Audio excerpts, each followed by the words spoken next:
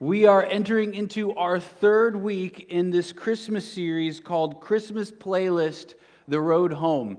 And this series is an extension of the series that we had just come out of that we will be going back into called Playlist, The Road Home. Now, here's what's going on.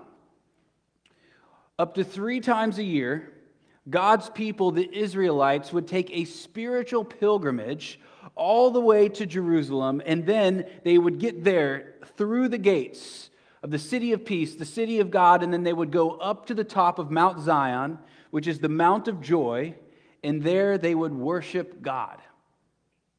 And along the way, on this road, on this spiritual pilgrimage, God gave them these songs to sing along the way called the Songs of Ascents. Ascent technically means pilgrimage. So they're singing these songs on the road, and these roads are describing what life is like on the road, what life is like on your journey to meet with God on this spiritual pilgrimage. And these songs have in them words of encouragement to keep you going along the road. And the same way for us right now in this Christmas series, we are on a spiritual pilgrimage. And we are searching for the lost city of God, the celestial city. And what we have are these Christmas songs for us to sing along the way. And here's what the Christmas songs are teaching you. You cannot get to the God of the mountain. You are unable to reach him. He is too far off. But the Christmas songs we sing also tell us that we have a God who comes down from the mountain to come and get us on the road and to take us up to the celestial city of God. And what we are finding in this series is that we have uncovered a secret history behind Christmas. This secret story about these magi, these people who find themselves the first people to meet with Jesus, to find him, and to bow to him and worship him in the Gospel of Matthew.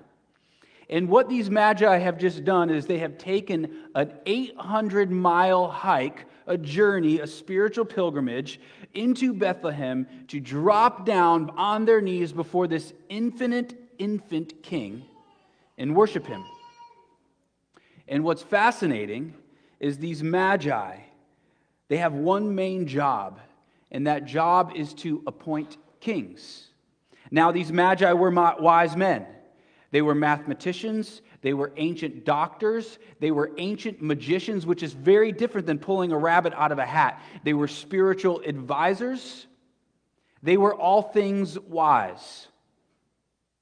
And while they are all things wise, they did not approach Jesus to offer him any wisdom. They approached Jesus to worship him. They approached Jesus to be led by him. They approached Jesus to be changed by him. There is something going on here that is greater than what we understand at first. And the question is, how have these non-Israelite, non-godly people from this faraway country found themselves to be the very first people to come and bow down and worship to Jesus? And the answer is that long ago, 650 years before this moment, these magi were appointed a new leader. His name was Daniel. And he's a young Jewish man who was exiled from his home country, the city of God, exiled out of his home country into Babylon, which is seen as the archetypal evil city. And he's thrown into this place. And through a series of events, he finds himself in second of command and chief over all of these magi. Now, here's what's remarkable. This godly Jewish man who's been exiled from his home country has now just been appointed chief of the magi. And you know what he would have done as chief? Taught them all his heritage, all that he knew about God's word in the Old Testament. And you know what God's word is all about? Finding this king who will come and lead God's people to the celestial city of God. Now, imagine this. He's been appointed as the chief magi.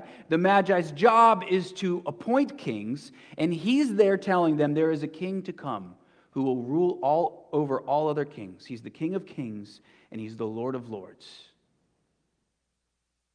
And that information that he would have been giving these magi, these beautiful truths, they would have passed down from generation to generation. And that is why 650 years later, they take this 800-mile-long journey and bow to this king. And what also is important is how this Daniel found himself in the role of being the chief magi. Here's what happened. Long ago, God's people went off on these rebel roads. They wanted nothing to do with God. They wanted to remove him from the throne of their hearts. Another prophet named Jeremiah described it like this: God's people spread their legs to all the false gods of all the other nations. So God, here's what he does. This is going to sound, you're not going to like the way it sounds, but God raises up an evil king named Nebuchadnezzar, so that this evil king would uproot God's people from the city of God and disperse them out, some of which ended up in Babylon. Now, God did this so that God's people would eventually turn back to him. So, and by the way, Christmas is a time where we ought to be thinking, how should I be turning back to God? So what we have then is Daniel was appointed to be one of many young men who would go to Babylon. And there in Babylon, Daniel and his friends come underneath the rule of this evil king. And here's what he does. The king forces Daniel to be trained under the ways of the Magi. And what this was an attempt. This is how genius King Nebuchadnezzar was, this evil king. This is how he's seeking to overthrow the whole world. He seeks to assimilate everyone he takes over into the culture of Babylon, into the archetypal evil city. In a way, he does this so that God's people would become more Babylonians than Jews. Now, here's what you need to know about Babylon. Babylon represents this ancient, evil, archetypal city. It is meant to be seen as hell on earth. And there, in this hell on earth, Daniel's friends are told, you must bow down and worship this golden statue. And they don't do it. They refuse. And this evil king gives them one more chance and says, all right, here's your last chance. To Daniel's three friends, Shadrach, Meshach, and Abednego, he says, bow down and worship, or if you don't, I'm throwing you into the fire. And they refuse. And they're thrown into the fire, and there in the fire they meet someone most unexpected, the God in the fire. I'm going to read these verses to you. I'm going to start with Matthew. This is the story of the Magi coming and bowing down to Jesus. And then we're going to go into Daniel, and we're going to trace the story of how Daniel and his three friends create a movement in this ancient archetypal evil city that one day leads the Magi to be bowing down to this infant king. So Matthew 2, 1 through 2. Now, after Jesus was born in Bethlehem of Judea, in the days of Herod the king, behold, wise men, these are the Magi, from the east, came to Jerusalem, saying, where is he who has been born King of the Jews? For we saw his star when it rose, and have come to worship him. Now here's the story of Daniel's three friends who faced the fire.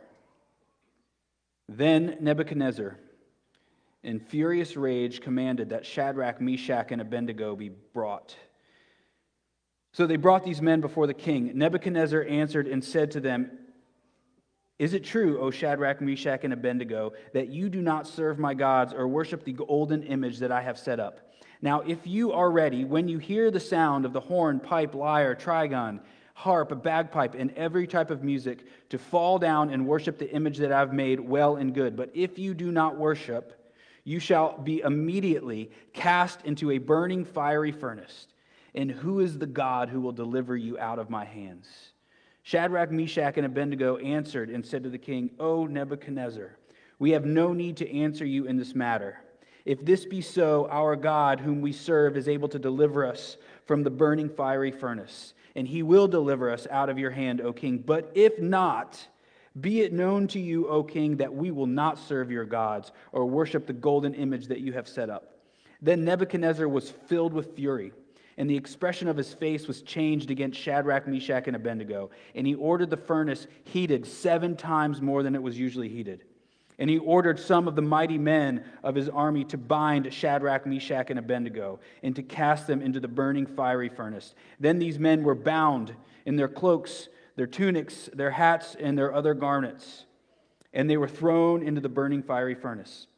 And because the king's order was urgent, and the furnace overheated, the flame of the fire killed those men who took up Shadrach, Meshach, and Abednego.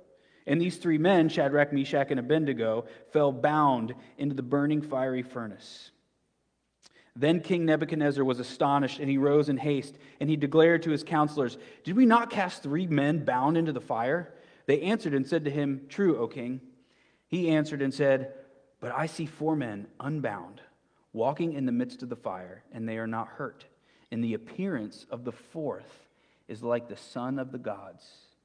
Then Nebuchadnezzar came near to the door of the burning fiery furnace, and he declared, "Shadrach, Meshach, Abednego, servants of the Most High God, come out and come here." Then Shadrach, Meshach, and Abednego came out of the fire, and the satraps, the prefects, the governors, and the king's counselors gathered together and saw that the fire had not any power over the bodies of those men. The hair of their heads was not singed, their cloaks were not harmed, and no smell of fire had come upon them. Nebuchadnezzar answered and said, "Blessed be the God of Shadrach, Meshach, and Abednego, who has sent his angel and delivered his servants, who trusted in him and set aside the king's command and yielded up their bodies rather than serve and worship any god except their own God. Therefore, I make a decree. Any people, nation, or language that speaks anything against the God of Shadrach, Meshach, and Abednego shall be torn limb from limb, and their houses laid in ruins. For there is no other God who is able to rescue in this way." Then the king promoted Shadrach, Meshach, and Abednego in the province of Babylon. The question that you have to be asking yourself right now is, who is this 4th person in the fire with Shadrach, Meshach, and Abednego? There's 2 options that we hear, that could go on here that we know from Scripture. Either this is an angel of God, or this is the angel of the Lord. Now, the angel of the Lord is a title that we see come up often in the Old Testament, and it's usually referring to a Christophany, which is an appearance of Christ before he came. So if this isn't just an angel, then what we have here is the army of God has been let loose to come and deliver Shadrach, Meshach, and Abednego, or this is God himself. I'm leaning towards this is God himself, Christ, coming into the fire. Now here's what this means. This is Christmas before Christmas comes. This is a shadow of the real thing. This is a glimmer of what is to come. The point is, God has entered in to the evil city of Babylon, and he's come into the worst part of it, into the fire, to show up for his people. And it's so fascinating that those people that are there watching on are the Magi. These people who would have taken the teachings of Daniel about a coming king and then would pass this down from generation to generation. But not only this teaching, they would know this story about a God who came into the fire with his people. And then 650 years later, this teaching that was passed down led the Magi to this 800-mile-long journey to bow at the feet of this infinite king who was there 650 years ago in the fire with God's people. And there is a deep spiritual meaning in our verses. If you want to be in a relationship with God, if you want to know him, you have to understand that he is not the God that stands away from the fire. He could have, in this situation, orchestrated some divine event. He could have sent a tornado. He could have sent a hurricane. He could have sent an earthquake. He could have created a situation where God's people snuck out and got away, but he doesn't. He lets them walk right into the fire, but it's there in the fire that he meets with them. He doesn't stand outside the fire. He walks into the fire with those that he loves. To start us off this morning in our call to worship, Kristen read how God walks through the water with us. He parts the sea. He doesn't let the waters overtake us. And he puts out the fire, or he is in the fire with us, and it does not overcome us. Now the question is, how can that be true? And the answer is back in the first verse that she read, which said, I am yours and you are mine. It said, I called you by name and you are mine. Now, the Heidelberg Catechism. A catechism is a theological question with answers that follow. So there's a list of questions and a list of answers. In the Heidelberg Catechism, the very first question that is asked is, what is your only comfort in life and in death? The answer, you are not your own, but you have been bought with a price. Your great longing is comfort, to lay on the comfortable beds of paradise where peace is just all around you, where there's no hurt, death, pain. Any tear that you once shed has been wiped away as if it has never existed. To be human is to walk into the fire, scratching and clawing for some type of peace. To be human and to find God is to find the one who gives you peace in the fire, not the one who keeps you out of the fire, but lets you go in and then gives you peace when you're in it.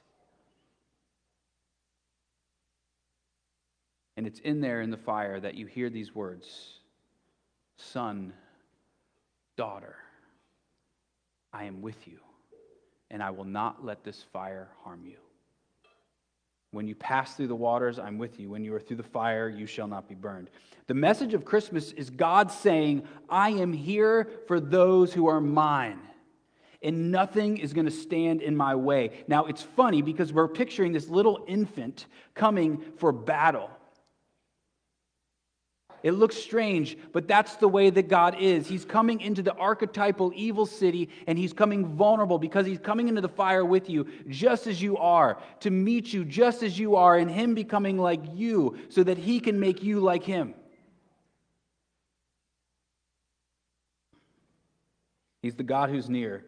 And the profound spiritual message behind this is not only that he meets you in the fire, but if you want to meet him, you have got to walk right into that fire. If you want to know him, I mean, not just know about him, but really know him, you got to go into the fire. So how do you meet him? Well, look at these three men, Shadrach, Meshach, and Abednego. They are in exile. They are outside the city of peace, out away from the Mount of Joy, and they are homeless orphans that are refusing to bow down to the idols of the culture of their day. Now, the same is true for you. To be a Christian is to be in exile. This is not your home. You are wandering spiritual orphans, wandering this earth, searching for your only true Father. And you have been uprooted from being at home with him. And as you search for him, there will be idols of the culture that try to lure you in and say, come, bow down, worship me, and I'll give you everything that you long for. When you refuse to bow down to those idols of the culture, you will be thrown into the fire. Now, these young men, they knew God before they entered into the fire, but the stakes have been raised. The question is, what is their devotion to God? Will they bow down to the idols, or will they face death? They pass by every idol on the road home and choose the fire instead. Now, the question is, what would you do? And here's why it's difficult, because the idols are offering you comfort. The idols are offering you a peace, a security, and you know what God's offering you? A fire. It's like, what will you do? Here's the test before you. Will you be devoted to him, or will you be comfortable and take the easy route? And when you take the easy route, what you find is it's not comfortable at all. But if you will go into the fire, in the fire you meet the God who comforts you. So now the question is, what is an idol? Because idol keeps coming up in this. An idol is a good thing, a beautiful thing. that you turn into an ultimate thing. And they are things that are very easy to choose over God. And the statue in our story represents so much more than a statue. It represents allegiance to a king. Now, why would somebody bow down and worship, obey this false king Nebuchadnezzar, this evil king? Well, they're doing it, one, for comfort. They're doing it also for the sake of unity, because this king Nebuchadnezzar is offering them all the peace that they want, a vision of the good life, and they're like, yeah, I want that. Okay, I will follow you. An idol says, give me your life. Unite to me, and I will give you what you want. And God says, I've got a fire before you. Enter in and meet me there. Now, here's what else is fascinating. The place where the statue is set up is in the plain of Dura. The plain of Dura is the place of the legendary Tower of Babel. This is the place where people on the earth tried to build a tower up so high that they could reach into the heavens. And the reason that they did that, there's a lot of meanings behind that story of Babel. But the reason that one of the reasons is they wanted to seek to take over the throne of God and make themselves the king over all things. Now, why would humanity do that? Well, there is a philosopher named Nietzsche, and he writes this book called Thus Spoke Zarathustra. And in this, we get a hint at why humanity does what it does. And it's so fascinating. It's just perfect that we look at this book, because Zarathustra was the one who started the religion of the Magi. And by the time Daniel gets there, it is morphed into a bunch of different things. But here's what Nietzsche says in this book called Thus Spoke Zarathustra. He says, God is dead. Let's take his throne. Let's take his throne and become ubermen. Let's become supermen. Let's become little gods. Let's become the kings of our existence. Nietzsche is seen as a revolutionary for saying this, but he's not saying anything new. It's the Tower of Babel all over again. And you know what this means? Behind every single idol that is offered to you, behind it is self-worship. Self-worship. And now, you want it. None of you would say you want to be worshipped, because as soon as you say it, then you're going to lose any potential to be worshipped. But you want it. Deep within all of us, underneath the masquerade, behind the facade, there is a dream that you have, a vision of you on the throne of God with all the world bowing down to you, saying, oh, hail King you. Teach us. Tell us how to live. Tell us what will give us joy. Tell us what will give us peace. We love you. You're amazing. We're bowing to you. Thank you for giving us everything that you have given us, King you. And if you're being honest with yourself right now, you like that. Sounds pretty appealing. Only problem, you aren't wise enough to rule even your own life, let alone the whole world. You know the fruit in the garden, this apple that was offered. Do you know what's really being offered there? This ability to decide for yourself what is right and wrong, what is good and evil, what is wise and foolish. So we took the apple and we ate, because the apple represented us being able to be the all-wise and knowing king of our existence. And as soon as we started ruling over our own lives, you know what happened? Adam and Eve, they realized they were naked, they were afraid, they were ashamed, and they realized they were way in over their heads. They weren't up for the task. So the question you should be asking yourself right now is, what do you do with that desire in you that wants a throne so bad? You take that part of you and you walk with it right into the fire and you let it die there in the fire. Because here's the deal. There is a fire before the fire. There's a great temptation to face before the fire. Shadrach, Meshach, and Abednego faced it. They had to face, as they were walking into the fire, every single throne that they passed by that offered them their own rule, their own desires, their own kingships. They had to say no to all of it and walk right into the fire. Passing by it. And the world says, this looks crazy.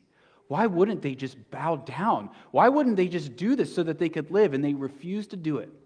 So they faced death. Why would you do that? The only reason you would know to do that is because God is there in the fire. What is the fire? They say that God can save them, but even if God doesn't save them, they will not worship and bow down to some false idol. So the fire, one, represents this temptation. It's the fire before the fire. But the fire also represents difficulties that you have in your life. And when you face those difficulties, when you are in over your heads, when life feels too much for you, God is there in the fire with you. Fire also represents pain and suffering. When you are being crushed under the weight of the pain that you have in your life, the heartbrokenness that you feel, the loss that you feel, the suffering that you feel, God is there in the fire with you. When you're in the wilderness, when you're in the desert waste, when you realize finally that this world is not home and you are in exile, when you become depressed because of it all, when you feel so much sadness in you that you just want to shut down because if you fight back, you're going to erupt with an anger that is absolutely uncontrollable. When you start feeling that, remember that you have a God who is in the fire with you, and He will calm you. He will give you a peace that passes all understanding, and there you will come out of the fire. And then there's also this last fire that we all must face. And this last fire that we all face either ends with a death that we pass through or a death that swallows us up forever. See, here's the deal. Every single fire that you face, every trial, every pain, every loss, it can either lead to a small little kingdom of hell on the earth, or it can transform you. But the bottom line is you aren't enough to get through the fire that you're facing. But if you will die to your desire for self-worship on that road with all those idols, all those thrones that are tempting you, they're saying, come and sit down. If you can die to that desire in you and walk into the fire, you're going to find that you come out of that fire absolutely transformed. Every single mini fire that you face in this life will transform you if you face it with Him. And when you face the ultimate fire, the last fire, and you take hold of Him in the fire, the God who is with you, you come out beautiful. You come out transformed. You come out more divine than you ever thought you would become because He has brought you out, and you finally are transformed into the version of you that you have always longed to become. But you got to go through the fire with Him. And if you don't enter into that last trial, that last fire without Him, you become the most vile version of yourself you could have ever imagined. You become impure, defiled, tainted, and the most distorted version of you than you thought you could become. So what do? You go to Him. Let Christmas time be the time that you know that God has come into the fire with you. He's left His comfortable home in the heavens, and He's come down into a world that is like Babylon, that wants to destroy Him, kill Him, and throw Him into the fire. And when you're in the pain of being exiled away from your true home, remember that Christmas time is proof that God has come to meet you here in the exile, meet you in the fire. And when you feel alone and you feel abandoned, remember that He has come into a world that would reject Him. And Christmas, it's just the beginning of His exile, because there, as He grows up into a man, He's taken up to the top of a mountain to be tempted by Satan. Do you know how Satan tempts Him? With a throne, with a kingdom, with another version of the apple. He says all this could be yours. The same thing that ancient evil serpent prince offered you in the garden. Only when he offered it to Jesus, he didn't bite. And then after that test, he faces the ultimate test, the cross. And on that road, as he's carrying that cross, he could have walked away from it all. He could have said, you know what, I'm not really the Son of God. I'm not really the King of Kings and the Lord of Lords. I haven't really come to save the world. I am really just a single man, not like all of you, and I will walk away from all this. But he doesn't. He faces the ultimate fire, the cross. And the cross is not simply some physical fire. It is a spiritual fire. And on the cross, what he does is he takes the coals of your sin and he puts it upon himself. He takes the coals of your desire to be your own king. He takes the coals of your want to take over his throne and he puts it on himself. And the match is lit and he goes up in flames holding on to the coals of your sin and he is burned. But as he is burned, all of that sin that you had built up in your life is burned away as well, and you are forgiven. And not only are you just forgiven, but now you are free from the power of sin, and you now have this deep longing and ability in you to follow him to the ends of the earth because you see what he's done for you and what he's done to you. And you're not scared to go anywhere he goes because he's already brought you through the fire. The fire that can't be quenched has now been put out. Death and hell have been defeated. The evil serpent is gone. He's been crushed. And now there is no fire that can harm you because he is the living waters. Let's pray.